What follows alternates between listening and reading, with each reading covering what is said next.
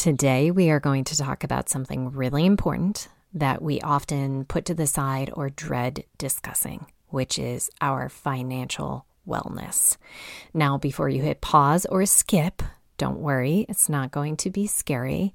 We're going to think of talking about finances and getting them in order as a means of self-love, how it can create less anxiety, more agency, and feeling like a relief that you have control over your financial freedom and your future.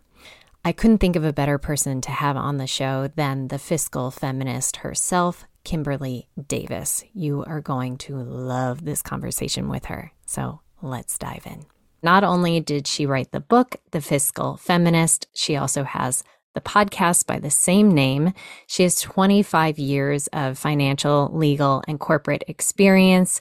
She is also managing director and partner at the Bahnsen Group, and she is the mother of 3 lovely daughters. And so she is here to talk to you about women and their financial wellness. And I want to just personally share why I wanted to have her on the show, which is that I went to the Choice Media Summit in Tennessee in April, and I didn't have any expectation that I would get a financial schooling while I was there. But I was sitting in the audience, and Kimberlee came up to speak, and she was such a powerhouse and such a wealth of information and so inspiring that I immediately knew that I wanted to have her on the show. So I'm so delighted, Kimberlee, that you are here today. Well, Nadine, thank you so much for having me today. I am really thrilled to be here and to speak to your audience. I really enjoyed the Choice Summit. I thought it was an unbelievable experience of loads of motivated women, getting together to kind of learn things together. And I had the opportunity to meet you. So I'm here now, and I'm just thrilled to be able to collaborate with you on your podcast. Yeah, I think the thing that really struck me was your vulnerability and being willing to share your story of your own financial journey that you've gone on. And so when people think of a managing director and partner at a private wealth management firm, they assume that maybe it's been smooth sailing financially forever and ever. But this was not. I know. This was not the case for you. So can you tell us a little bit about your financial journey? Yes, I graduated from law school. It had always been my desire to be a lawyer. I am an only child, and I come from Pittsburgh, not a lot of money. So maybe I just watched too much That Girl in the late 70s with Marlo Thomas, but I really wanted to move to New York, and then I wanted to be a lawyer. So that was my trajectory, right? Go to Georgetown, get the law degree, blah, blah, blah. And I did all of that. In the 80s, I was a lawyer. It wasn't a ton of women lawyers back then, but we were around. And I was super excited. I thought, I could conquer all and that I was going to have this amazing career. And I just expected it all to be very linear, which it was not. What happened was I eventually segued out of corporate law, which I became a corporate securities lawyer on Wall Street, and then I became an investment banker. And along the way, I met my first husband, who was also a corporate lawyer, who then also became an investment banker. And we then had 3 children, Allison, Claire, and Merrill. They're all in their late 20s and early 30s now. So you can do the math. So the thing is, there were some mistakes that I made along the way that I hadn't anticipated when I was a young gal of 25, feeling pretty confident at my job on Wall Street. As is often the case, I took on the primary caregiving of the children. And my ex-husband was asked to move to England. They were starting a private equity group there, and they asked him if he would go for 2 years. I agreed after a lot of hemming and hawing. I wanted at some point to go back to my own career because I had worked really, really hard to get the chops that I had, and I enjoyed what I did. But I also was in this transitory period with these young children. So we went, and 30 some years later, he still lives there. I lived there for 14 years. This was a mistake of staying there and not pushing to come back on the agreed timeline. That decision had a huge ripple effect throughout my life. I did do other things when I was in London. As my kids were going to school, I started a fashion company. I realized from that experience that I love clothing, but I don't like to make clothing and manufacture it and be on a deadline to, to send a lot of clothes out every couple of months. But that was a good learning experience for me because it was extremely entrepreneurial. I literally built something from my kitchen table. And before I knew it, I had 4 or 5 employees. I was sending clothes and producing clothes. I was manufacturing them. A lot of the lessons I learned in that experience benefit me today in helping other people. What was really happening in London for me is that I was not self-realizing. I wasn't self-realizing my dream, my goal. After all that work that I had done as a lawyer, it just all seemed to like fritter away. And I got a job after I closed down the fashion business and licked my wounds. And I was married now for probably 15 years. And I started just getting this sinking feeling like, where am I going? What am I going to do in this life? When my kids go to college or leave, I'm going to be here in London. I won't have really pursued what I wanted. So I decided I needed to move. I needed to get out of there. And the marriage was already cratering. I knew that he wasn't going to move. So I said, look, I don't want to live here forever. This was not my choice. I want to go back to the United States. My older daughter was about to go to Georgetown, so she was coming back to the United States anyway. So we moved. And the agreement was sort of like, we're going to rub along until our youngest gets out of high school. Then we'll probably split ways and he'll stay in England and I'll stay there and we'll get divorced and it'll all be amicable. He'll set me up and so on and so forth. Well, that didn't happen. So I moved here in August of 2009. And, he was going to come and visit every 6, 7, 8 weeks. But in February, like not 6 months later, I get a phone call saying, I don't want to be married to you anymore. I don't love you at all. And I want a divorce. And I was like, oh my God, like here I am living in California with my kids and I don't have a job. What am I going to do? Like, what am I going to do? I didn't have any money because immediately after he and I got off the phone, I then didn't have access to any of the bank accounts because he changed all the passwords. And I had like the money that I had in my American bank account, but that was it. And he wasn't picking up the phone and he wasn't communicating. It was just a nightmare. And I was petrified. So eventually I did hire this lawyer. My dad lent me some money. And then we got an interim court order against him that meant he had to pay me a certain amount of money until the entire trial took place and was resolved. So number 2 mistake, commingled all of our money from day one. Me, a corporate lawyer, didn't know what all the accounts were that he had, didn't know all the passwords, so busy taking care of the children that I kind of let the ball drop on this, which was very, very, very, very much to my detriment. In April of 2011, we got the first divorce decree. It was a lump sum settlement with alimony. So it was kind of half and half.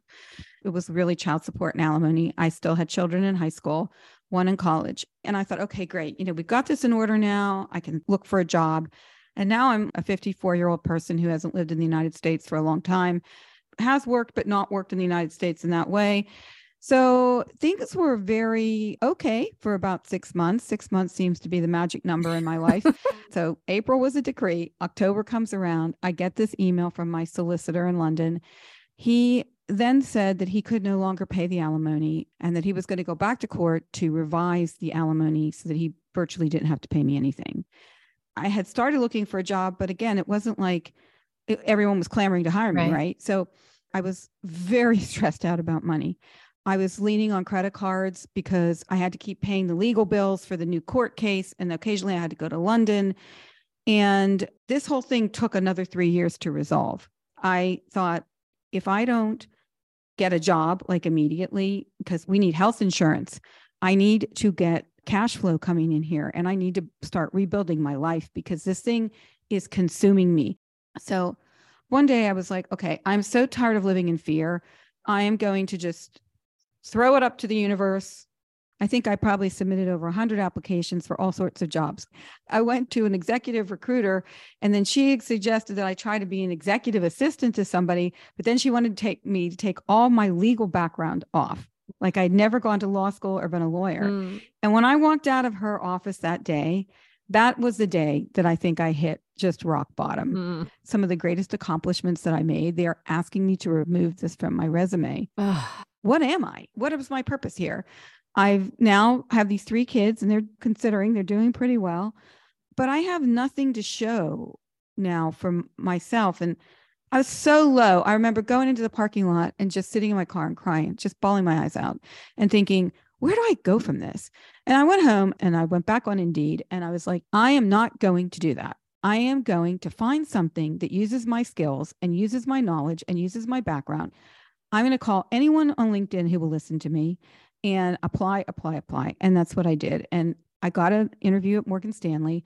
I passed all the tests and then I got the job, and that opened up my whole life.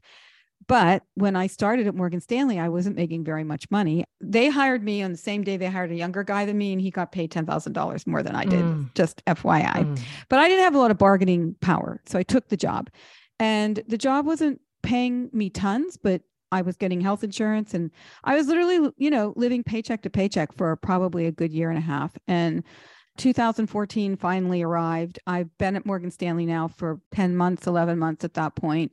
And court case comes down in London, and the judge was not sympathetic to me at all. He ruled against me. And what he was willing to give me per year for these 3 kids was $20,000 a year. And that didn't even cover a half of a tuition, I had no more money left for legal fees or fighting with him. But more importantly, I didn't even know who this person was anymore. And the bitterness and angst that I felt towards him had consumed me so much that it ate me from the inside out. And I remember thinking, I had 3 kids with this guy. I built a life. We had a beautiful home in London, and all of this is now gone. But this is the end. This is the end now. I'm going to go back to California, and I'm never looking back at this again. So that was what happened, which set the stage. I then became a financial advisor. I was asked to interview with a group in Newport at Morgan Stanley called the Bahnsen Group. At the time, we were at Morgan Stanley. Joined David Bahnsen and another partner of mine now. We eventually left Morgan Stanley a few years later, and we started our own independent advisory group called the Bahnsen Group. We now have 50 employees, and it translated into success. And then in the middle of it, a few years later, as I'm doing well and I'm now a managing director and partner, I was just like, you know what? I want to start a platform where I speak to women so that they don't make the mistakes that I made were really not very smart, but they are the mistakes that most people do make because we're all human. Yeah. And I don't want women to make the same mistakes that I do. And so I want to, believe it or not, I got married again, but completely different situation, definitely a prenup. And I thought, this is urgent. Women, no one's talking to them anymore. I feel like we've kind of gone a little bit backwards with talking to women about their financial situation, about their careers, about intentionality, about micro and macro advocacy in their lives. So that's what motivated me to do it. The story could have ended very badly. It's now 11 years later. I'm in my mid-60s. I'm going to have to work for a long time to make up for all the stuff that I didn't get, and the fact that I had this great divorce. And luckily, I love my job, and I feel like I'm just getting started. I feel quite optimistic and young and energetic, and I'm happy to be self-realizing now. But everybody has their own journey, and I think I needed to go through all of that so I could impart all the different parts of what I did wrong to people, because it wasn't just being busy and not keeping track of all the accounts. It was also like I wasn't intentional with my career. We didn't have any conversations about money. I mean, if we had conversations about money and our money personalities that I often talk about, I don't think we would have gotten married. Yeah. Well, but I didn't know any of that then. Right. It was 1987. It's all hindsight. Yeah. Well, I think what comes to me when I hear your story, the second time I hear it, it's even more riveting than the first. It's that you were so tenacious despite all of the trauma that came your way. There is a fight in you that I think is in so many of us women, where we get to a point where we're like, no, we're not going to do this, or I have to change. And so I think when a lot of us think about money, our immediate reaction is like, whoop, like don't want to look, don't want to think. It's anxiety, it's lack of knowledge, it's overwhelm. But if we could break down that wall, that's why I want to have this conversation today, to really think about small intentional things that we can start to do to make those changes, because ultimately each of us has that self-realizing part of us. It's in there. It just needs a bit of awakening. So let's first talk about, there are these different like money personalities that you talk about in the book. Why is it helpful to know what those are, and how do we talk about them? Well, the first thing is that we all need to get a lot of anachronistic ideas out of our heads that we as women should not be talking about money with our partners, with ourselves, with anybody. Your partner should not be your plan, your financial plan. There is no Prince Charming. There's no Princess Charming. There's no charming. You are charming. You have to take control of your life. Even if you're married, you must understand what's going on. And so the first thing I have to really say to women is, we must not let these old-fashioned ideas that we shouldn't be talking about money because we're good girls who are nurturing and kind, and that isn't how kind, nurturing women are. That needs to go away, okay? Because before I get into these money personalities, which I'm going to do in a minute, here are the reasons why you need to talk about these things. Women are making 82 cents on the dollar. Before COVID, it was going to take us 99 years to come up to pay equity. After COVID, it's going to take us 135 years. So we're already up against it. We're making less money. Okay, there's that. We are living 5 years longer than our male counterparts because for whatever reason, we're healthier. This is a good thing, but it may not be a good thing if you haven't thought about your money and you aren't thinking about yours, not yours and your husband's, but you, because your husband could die or you could get a divorce or you may never get married. I don't know. But you may have a very long retirement with expenses that are greater than you might anticipate, especially medical expenses, long-term care expenses. Also, women take more career breaks along the way. So if you are in a relationship with somebody, you need to have discussed with them how that's going to go down if you take a break out for caregiving of a parent or a child or whatever. Also, even when we are primary breadwinners, we still do 75% of the work in the house, which means we're usually tired, stressed, and stretched to capacity, which again is another reason why if we want to be successful in our careers, we need to be able to understand our relationship with money and then anybody else that we bring into our realm, what their relationship with money is. So getting to these money personalities, most people's relationships and marriages crater because of money, like around 82%. And it's not because of the lack of money. It's about how money is spent. So there you go. The reason why people fight about that is because if you spend money differently than I do, and we disagree, then I think you don't value what I think. And that, then we have kind of different value systems. So it's really important to kind of do your own analysis. What kind of relationship do I have with money? And some of them, and I'll just list them quickly because they're kind of self-explanatory, but there's the compulsive saver, the compulsive spender, there's the compulsive moneymaker. Well, there's the saver splurger. So I'm a combination of the compulsive moneymaker and the saver splurger. Then there's the indifferent to money. That's usually someone who's inherited money or has gotten money without having to really work for it. There's the gambler and there's the worrier. We all have these kind of basis of like what we think about money and how we relate to it.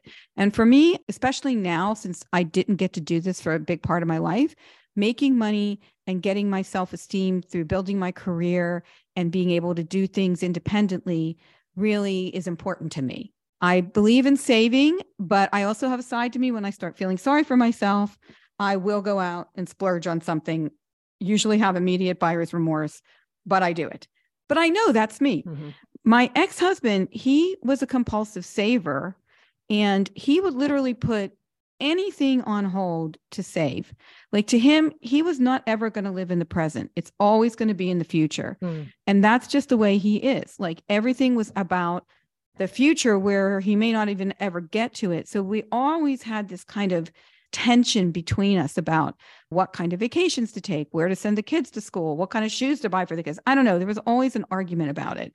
And so I think we do ourselves an injustice if we don't understand our own relationship with money and then understand how we're going to communicate with our partner. Just like there are the love languages, That whole book was written about the love languages, how we show love to each other. Some people show love by doing deeds. Some people show love by buying gifts. It just depends on who you are. But you need to understand that about your partner. So there are ways that we speak to each other about money. And there are these money languages that are related to the money personalities. So there are people who talk about money in a way like a driver. Then there are analytical ways of speaking about it. Those are the analytics. Then there are the amiables. I used to be that person where especially when I wasn't working, I think I wanted to show love to people. And so the way I showed love was just giving them anything they asked for, even if it was going to be detrimental to me. So there's a lot of different ways of expressing, and there's a lot written on it. I write about it in my book. I also think there are certain people who might be more compatible, but you need to understand what motivates you and what you value. And then you can have a conversation with whatever this person is in your life. If you're going to cohabit with them, you're still going to be combining resources in some way. If you're going to marry them, for sure, you need to understand this is, do you guys want children? Who's going to stay home with the children? How's that going to be resolved? And do you value the same things so that you're not down the line fighting about it? And that's why these money personalities and money languages may sound a bit airy-fairy, but they're not. This is like the real deal because it's going to make you be more introspective about how you feel about money. I never thought about how I felt about money. I just knew what I wanted to do with it. I never discussed it with anyone. I didn't think about it for myself. And in retrospect, I think if my first husband and I had really sat down before we got married and said, okay, these are the things we value. This is what I want my life to look like with how we're going to spend our money. We would have been like diametrically opposed. We would have never gotten married, which would have been a shame because I wouldn't have had my children. Or we would have had to go to some sort of therapy to come up with a game plan prior to getting married, which I highly recommend, about how we're going to deal with money. Mm-hmm. So helpful. Now, let's say many of the listeners, they're like, well, I'm already married. I'm in the thick of it. Is it too late? What the heck do I do right now? What are some things that I can do to kind of take back some power or establish myself within this financial conversation? Well, that's the first thing is you cannot be in the dark about the finances of the marriage. I have a lot of clients who come in and the women honestly don't even know how much their husbands make. This is not allowed. This is like you're in a business with somebody, right? It's not only a social contract, it's a business partnership. And depending on what state you live in, it'll either be a community property state or an equitable distribution state, if and when you were ever to get a divorce. And I'm hoping that most people never have to go through that because it's just a horrible experience. At least mine was. But I would say understand everything about how much does your partner make? Is he or she contributing to a 401k? Do you know what accounts you both have?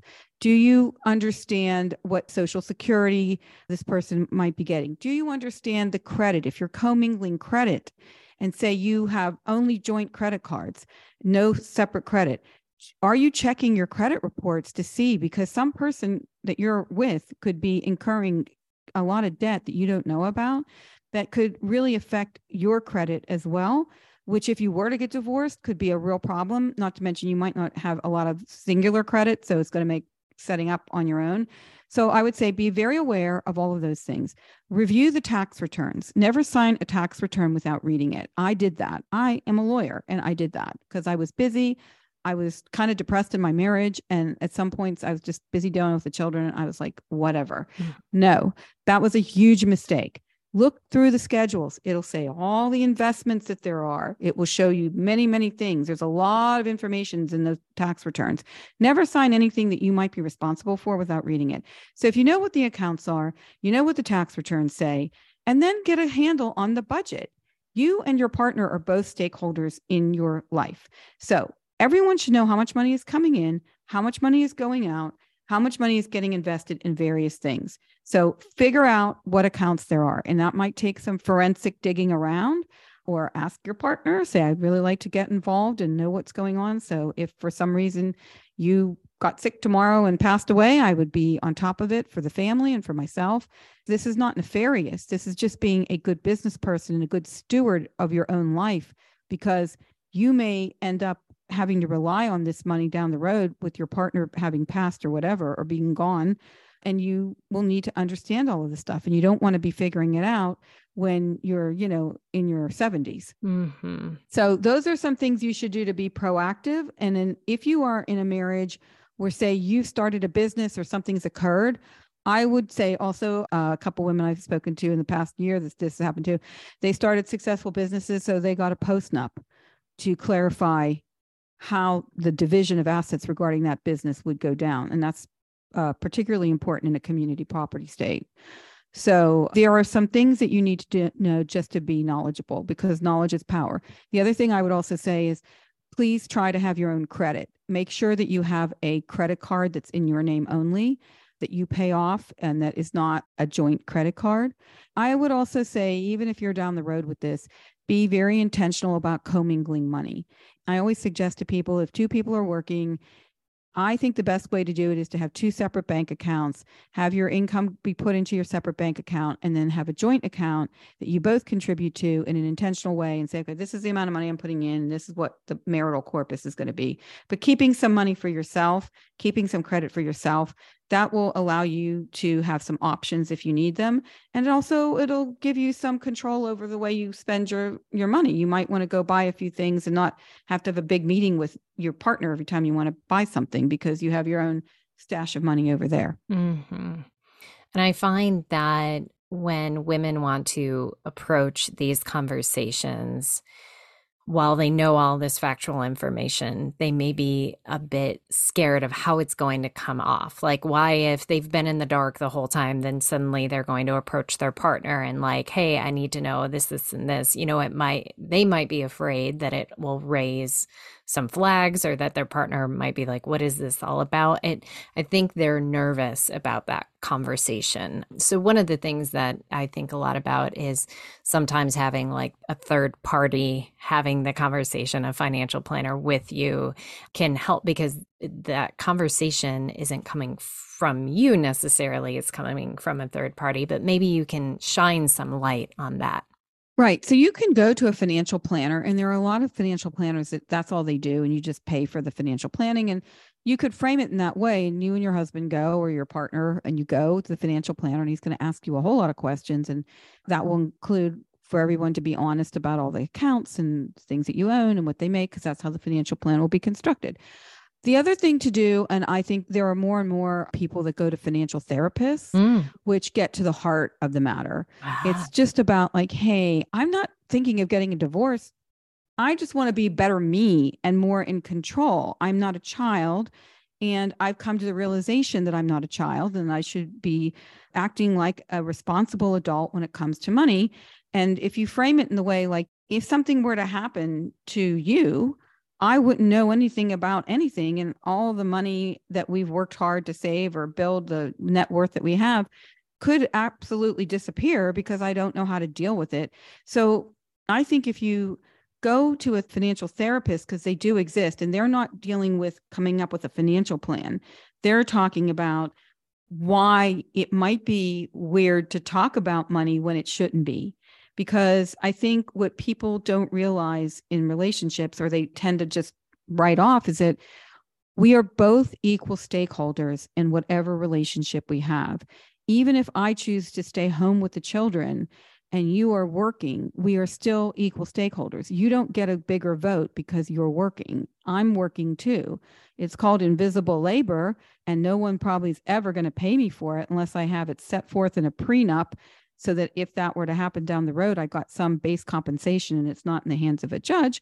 But it is real work. It's enabling you to have a happy home life and a wonderful set of children while you're working. And I'm getting kind of screwed a little bit because I'm not working and my career isn't getting developed. And if I need to go back to work later in life, I'm going to have a very hard time finding a job. So I think it allows people to speak in a safe place and gives them the tools to do that. And if your partner is amenable to going to talk to somebody about it, it will maybe help. It's like having another member on the team that's explaining why this is important.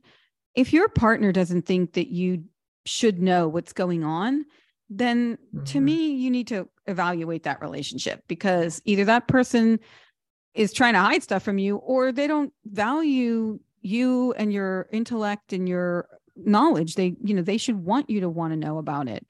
And I always love when, I have clients and some of the husbands will say, I really want my wife to learn. I send them a book. I send them the Fiscal Feminist. I make sure that every meeting I have, the wife is included and that I have a conversation with that person. If you go to a financial advisor and the person is not speaking to you and your husband, just your husband, you need to not use that financial advisor. Mm-hmm. We have some catching up to do, talking about money. I think it's in my book, 47% of women associate the word dread with thinking about finances, financial planning, and investing. Mm.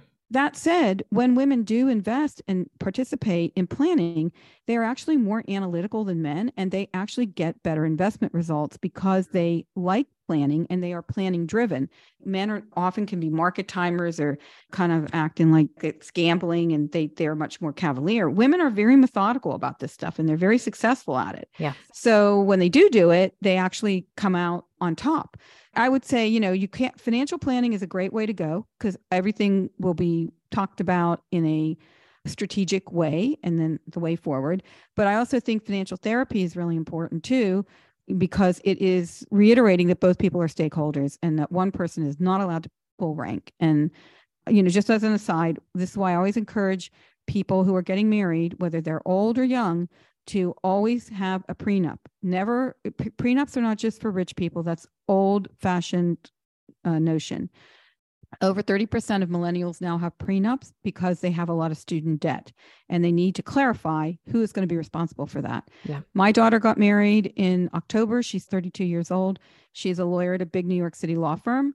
Her husband also does well, and no one knows exactly who's going to step back if they have children. If anyone, maybe no one will. But if someone were, there's a formula in the prenup that provides kind of a base number that person would be compensated for their household work, for stepping out of the workforce. And so the formula includes, I believe it's 60% of what they would make in their income at the time they step out, what their Social Security contribution would have been, because you stop contributing to Social Security when you're not working, what your 401k contribution would have been. And then you kind of add that all up and put an inflator on it for the amount of time someone's out of the workforce. And that at least provides a base number that will automatically go to them before any settlements or distribution of property occurs. If you leave it in the hands of a judge, you don't really know how that's going to come out for you. It's some third party who doesn't know you. If you are at each other's throats down the line when this is occurring, most people don't want to be forthcoming with documentation. And so even with subpoenas, they may not produce documentation. So why not figure this all out while you're still kind of feeling good about each other and you love each other? And maybe that will prevent money actually coming in to be a problem later down the line because it's already been talked about and solved in a rational, loving way. So many good points for so many different stages. And I didn't even know there was such a thing as a financial therapist. So I love that. Yes, there is. Oh, it's amazing. And I think that we forget how it's not just about knowing what accounts are where and what's what, but there is great agency that comes with taking control of your finances. I remember the day I paid off my student loans, what a charge that was.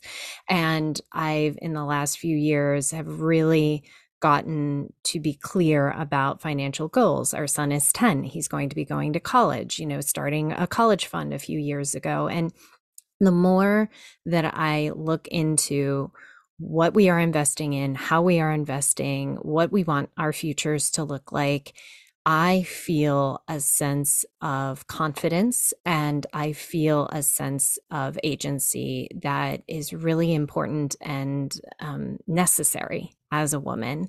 And additionally, we have to have conversations that oftentimes we don't want to have. So, for example, my father passed away unexpectedly at the age of 57 in 2021.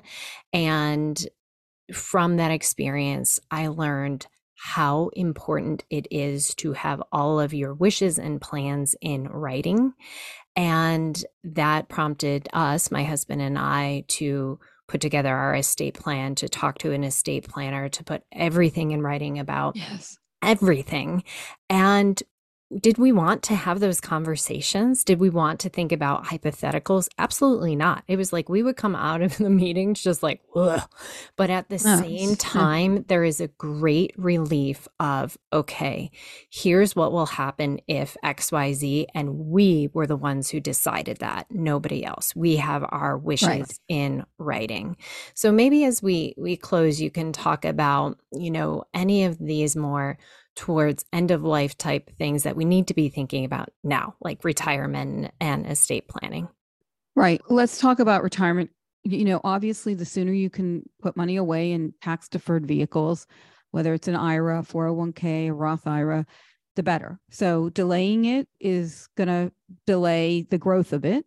Now, honestly, things happen in a life and I get it, so I'm kind of doing this a little bit later in life, and all the stuff I was doing earlier in life kind of got eradicated along the way. But you can never be too early with it. So for the younger people who are listening to this, even if you are, putting away some money, you don't have to max out, but try to get there as much as you can, because it is important. But it's also important to be saving in a taxable account as well, because some people do want to retire in their early 60s or maybe late 50s. And you don't really have to start taking distributions now from these tax deferred vehicles until you're in your 70s, 73. And those are taxed at ordinary income rates. So if you have like two accounts, you have your retirement tax deferred accounts, and then you have like a taxable account. That taxable account will help you bridge the amount of money that you might need until you have to start taking those RMDs. And the taxable account will be distributed at a lower tax rate because it's not ordinary income. That might be a little more technical than you wanted, but that is a very important thing to think about, to have both kinds of accounts and to be thinking about the fact that as we get older, we are all living much longer lives. And I see this with my parents. If my 40-year-old self had had a conversation with my parents in their 60s, I would have said to them, which I've already had this conversation with my kids, what are you going to do if you need care? How are we going to pay for that? Well, I didn't have that conversation because people weren't living to 100. But my parents are, thank God, 94 and 92. Wow. But I'm in California. They're in Pittsburgh. My mom has dementia. She does know who we are, but they need a lot of care. So I have two caregivers that come every day. And the cost of the care per year for, I think we have maybe 11 hours a day of care, it's about $150,000. And if you're going to put somebody into a care home, I always have discussions with my clients about the fact that nobody wants to buy long-term care insurance, but the premiums have come down. They are much better than the old long-term care, but at least you can get indefinite care at a certain amount of money per month, but at least you have that. If you don't, you might have to take care of your 94-year-old mother or father and subsidize that. So you not only have to worry about your own retirement, because when you're going into retirement, your elderly parents may also be needing money. And unless you are good with kind of letting them on their own, you might have to take money out of your retirement. So you need to think about those things because it will affect your retirement. And retirement can be long, increased medical costs. All the plans that we run, our financial plans, always go out to 100 because it is not abnormal for people to live into their late 90s. I have a 99-year-old client who still goes to Zumba and she's in it to win it. So you could be hanging around a long time and you need to make sure that you're not just living on Social Security. As far as estate planning goes, everybody who has a child under the age of 18 should have a written will, that says who the guardian of that child is going to be. Because if you do not do that, you're both in a crash or whatever, it will be the court that decides who the guardian is going to be. You absolutely must have that in a will. You cannot put that in a trust.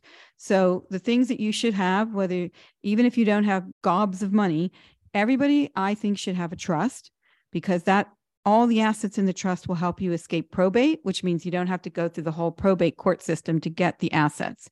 It will allow you to put, certain conditions in there as to how the beneficiaries receive your money and so on and so forth. I also advocate for a lot of people who have their own assets, like an inheritance or whatever, that they keep that in their own separate property trust. So say you inherited money, I would say you should have your own trust and then you can have the family trust with your husband. That way, the separate property stays ring fenced for you, and you can dispose of it as you see fit without combining it into marital corpus. And then you need to have the directives, the powers of attorneys, medical directives. Who's going to decide how, whether or not the plug gets pulled? And those things are important, because if you don't have that written down, it goes to the decisions of others who may not know or love you, and you don't want that to happen. Some things you can do online, but you really do need to have the documents in order, because if you don't know where your kids might end up. And you also don't want all the money and all the things that you've worked really hard for to get distributed in a way that you don't want to be the case. Because if you die intestate, which means without a will or a trust, then it's going to be up to the court to decide that. I don't think most people would want that after a lifetime of putting together assets. One other thing for people who are getting married for the second time, well, you're coming into a marriage, you might have your own children, your new spouse might have their own children. If you don't have this stuff very clearly set out, then there could be a lot of confusion and acrimony down the way. So it's very important, especially for people that are going on to second and third marriages, to have this very, very clear. Mm-hmm. Yes, yes.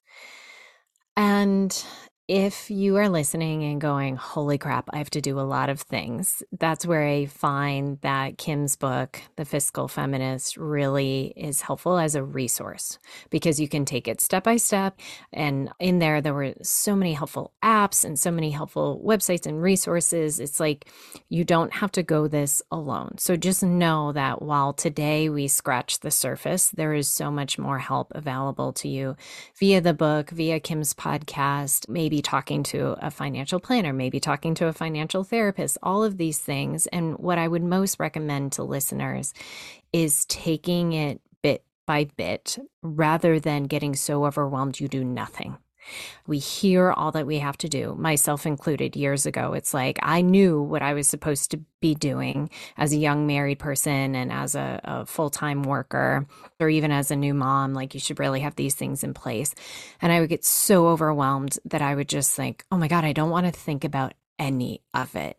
And really what I did is that over time, bit by bit, I just bit off these chunks of what I had to do and what I had to do, so that now when I think about finances, now I'm able to have those bigger conversations. Now it doesn't bother me as much as it used to. Now it doesn't feel as overwhelming as it used to. Does it still feel a little like, ugh? Yes, but it certainly feels much more empowering than it used to. Well, to me, it's a way of expressing self-love to yourself, right? Yeah. If you care about yourself, you go get your checkups, you get your mammogram, Yeah. you go to the gynecologist, you go get your heart checked. If you love yourself, whether we like it or not, money is inextricably tied up in our lives. It is part of everything. If we don't have it, then we can't live and eat and take care of ourselves and our children, or anybody else for that matter.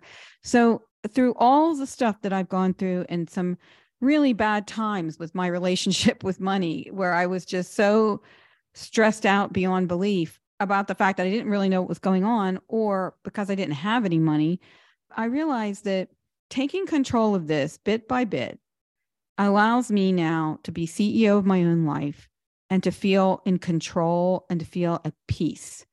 I know what I can do. I know what I can't do. And if there's anything I will say to anyone, if you do buy the book, it's The Fiscal Feminist, a financial wake-up call for women, I would say start with chapter 5.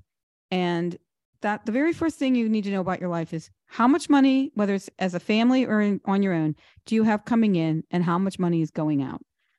Just start there. Just start with that very small detail. Once you know that, that's the basis of so many other things that you're going to be able to figure out. But a lot of people have no idea about any of that. They don't even know the simplest of things because they don't want to think about it. But you have to reframe it. Money will set you free if you don't let it control you and you control it. It's just a means to an end. You would not go get a mammogram if you felt a lump. You would not do that. If you know that you don't know what's going on, if you wait too long, the diagnosis could be critical. And I would say start with just maybe having an evaluation in your own head of how you look at money and what you feel about money and how you like to spend money, and contemplate that, ponder that, let that sit, and then take action from there. But this is as important, in my opinion, as healthcare. Yeah. Well, you have certainly really proved how urgent this is to be thinking about, to be talking about, to be acting on. And you have so many good resources. We'll put all the links for the book and the podcast and your website in the show notes. But thank you, thank you, thank you, Kimberlee, for being on the show today. It's been a pleasure. Thank you. Wow. She is a powerhouse.